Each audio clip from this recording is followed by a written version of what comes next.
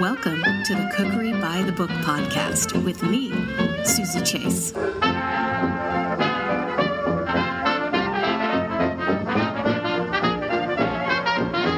My name is Chef Stuart O'Keefe, and my book is called The Quick Six Fix. 100 no-fuss, full-flavored recipes with 6 ingredients, 6 minutes prep time, and 6 minutes cleanup. For us home cooks, that sounds like a dream come true. Stuart, tell us about your Quick Six Fix philosophy. I just wanted to make it easy for the home cook, and I feel like just keeping the prep and the cleanup to a minimum really saves so much time. And I feel like they're the two parts of cooking that are kind of, I feel like, the worst for people. You know, nobody likes to prep and chop and then like clean up afterwards. I mean, you're tired after you cook. You want to enjoy the meal and like have little or nothing to do afterwards. So I just came up with this concept, and I thought, like, you know, I think I can't really make it any easier for everybody. So this is kind of how I came up with the book. All of your recipes are super luxurious, like things you'd order at a restaurant. And at first glance, they look like they would take an hour or so to prepare. But that's the fun part of this cookbook. Yeah. It's all about simplicity. It is all about simplicity. And you'll see it just, with the photography in the book. We did do up the recipes in an elegant way, but the recipes are so simple. And and I wanted to give people an idea, like, hey, look, these are plating suggestions too, to amp up your game in the kitchen and your presentation. You learned very early that feed means love. How did your mother influence you in the kitchen? My mom would always cook every day. She has a women's clothing store back at home in Ireland, and there was 4 kids in the family, and she just would get up like 6 or 7 o'clock in the morning and cook dinners and kind of like leave it in a pot. And then my dad would come down at lunchtime when I would come down from school for an hour, and my dad would like heat up whatever she made, whether it was like a casserole or beef stew or whatever. And she always felt like she would love us with her food. It was such a big thing. Like at dinner at night, she'd come down at like 6 o'clock from dinner. She would make me peel carrots or peel potatoes or get the potatoes boiling before she would get down and to finish the meal. And she would bring a protein or a steak or whatever she was making that night. And yeah, it was always dinner at like 6:30, 7 o'clock every evening when I grew up. There was nothing, there was no frozen dinners or fast food or anything like that. So did she have a big influence on this cookbook? Yeah, I mean, a lot of the recipes, I have like her chicken noodle soup in there, and like her, the beef stew, and I kind of make it in a shorter version. Yeah, I mean, I learned from her. So how did you go from Ireland to Napa Valley to LA? I went to culinary school from 2000 to 2004 in Ireland, and I kind of wanted something bigger. I wanted to see more of the world, and I always kind of had this fascination with California. And a job came up in Napa Valley, and through my placement officer, I applied for the job. I got this internship for a year and a half up there, and that's kind of where it all began. And it was incredible to be up in Napa Valley to start my first look at America up there, and being in like such a food-driven city or county, it was great. I mean, I ate some of the best food, drank some of the best wine, and it was a really just nice start after my culinary degree. And then you went to LA. Then I went to Los Angeles, yeah, which was kind of always my dream since I was 16. And I met my manager, Jason, and he kind of was like, look, you're a professional chef. Like, you should do this and you should do that. I'm like, oh, I'm really interested in doing that. And that's kind of when the TV started with the Food Network show and the Tupperware endorsement and so forth. It kind of spiraled from there. Let's talk about fish.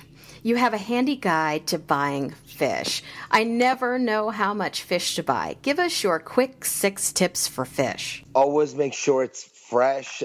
Just always ask. When I go to Santa Monica Seafood, I go there a lot, and I always kind of ask kind of the fishmonger, like, hey, what's like in season right now?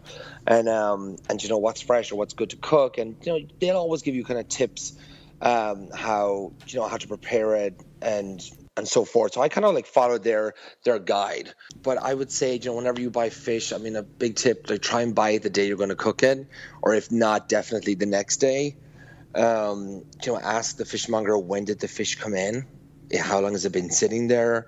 And they'll always guide you in the right direction, I feel. They always do with me anyway. Talk to us about parchment paper. It's just nice because you can individually wrap a piece of fish in parchment paper, and you just add your aromatics, your citrus if you want to, some seasoning, a dab of butter, and you just bake it in the oven for about 350 degrees for like 15, 20 minutes. And it just like steams the fish with the liquid in there. And it's minimum mess. You literally take the parchment, put it on a plate. You're not even going to dirty the plate, and people eat out of the parchment. I think it's awesome. And it doesn't stick to the parchment? No, it doesn't stick. Because what I would usually do is get whatever vegetables you want, use the vegetables as your base. If you put a bit of olive oil first on the parchment, then the vegetables, and then you build it. Got it. And fish on top, and just close it up. And and just like bake it in the oven. You can put like 6 pieces on a sheet pan and pop it in the oven. You can have it in your fridge just waiting to go. Take it out maybe 20 minutes before you're going to pop it in the oven, and you have a great dinner for all your friends. Throughout the cookbook, you have recipe key icons. My favorite is the 3 times icon. Can you talk a little bit about that? I always say read a recipe 3 times to fully understand it, from the ingredients right through the directions, because you won't be surprised by anything. Don't just like get the ingredients, go, okay, step 1, do this. Because there might be something else in the 3rd step that you may have to prepare. All recipes are different. Every recipe writer writes them differently.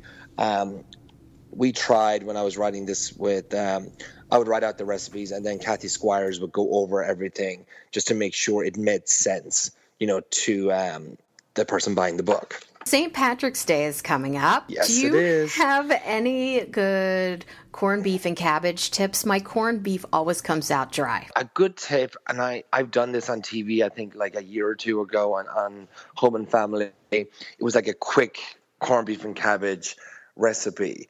And it was, go to your butcher or your deli and buy corned beef and get them to thickly slice it for you. And it's already done.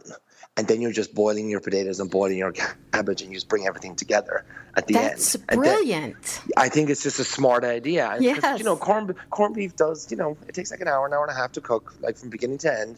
And I just think that's an easy way out for people. Because look, St. Patrick's Day is one day. Everybody still works on St. Patrick's Day. You're still busy no matter what. And I just thought this was like, instead of going through the hassle of like putting a big piece of meat in a pot and braising it or boiling it, this is kind of an easy way out. And because everywhere, like around St. Patrick's Day, they're going to have corned beef in stock. Like they're going to have it at every counter, at every store. And so you just get the deli counter guide to like cut you like thick slices.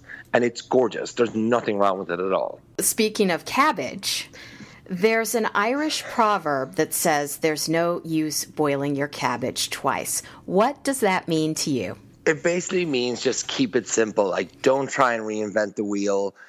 Cook it once and you're done. So, and it just follows kind of throughout this book. I keep everything simple in it, and just don't overcomplicate things. And people might say like, "Hey, you're a professional chef. Like these recipes like are so easy. Like why are they that easy? Why are they not complicated?" And I'm like, "It's for you. This book is for you. It's not for me." And but I cook a lot of these recipes in this book, and I love them. I love simplicity. So last night I made your recipe for Parmesan broccolini on page 174. I love broccolini more than broccoli. Slightly bitter, has a bit more bitterness than regular broccoli, but I still love it. It's great. The lemon juice really counteracts like the bitterness in the broccolini, or broccoli rabe, whatever you're eating at restaurants. I always find like people are always like, it's a bit more bitter. Like I don't really like it. I prefer broccolini. So I'm like, okay, how can I counteract that? So and I just kept it simple. You have those ingredients at hand at all times. I always have a bowl of lemons in my apartment, and Parmesan cheese. You can always have a block in your fridge. And so, the only fresh ingredient is the broccolini. That's all you need to go buy. Where can we find you on the web? You can find me on the web at chefstewart.com. I'm on Facebook, Instagram, and Twitter. It's chefstewart_ on Twitter, and Chef Stuart O'Keefe on Instagram and Facebook. Thanks, Chef Stuart, for coming on Cookery by the Book podcast. Thank you so much.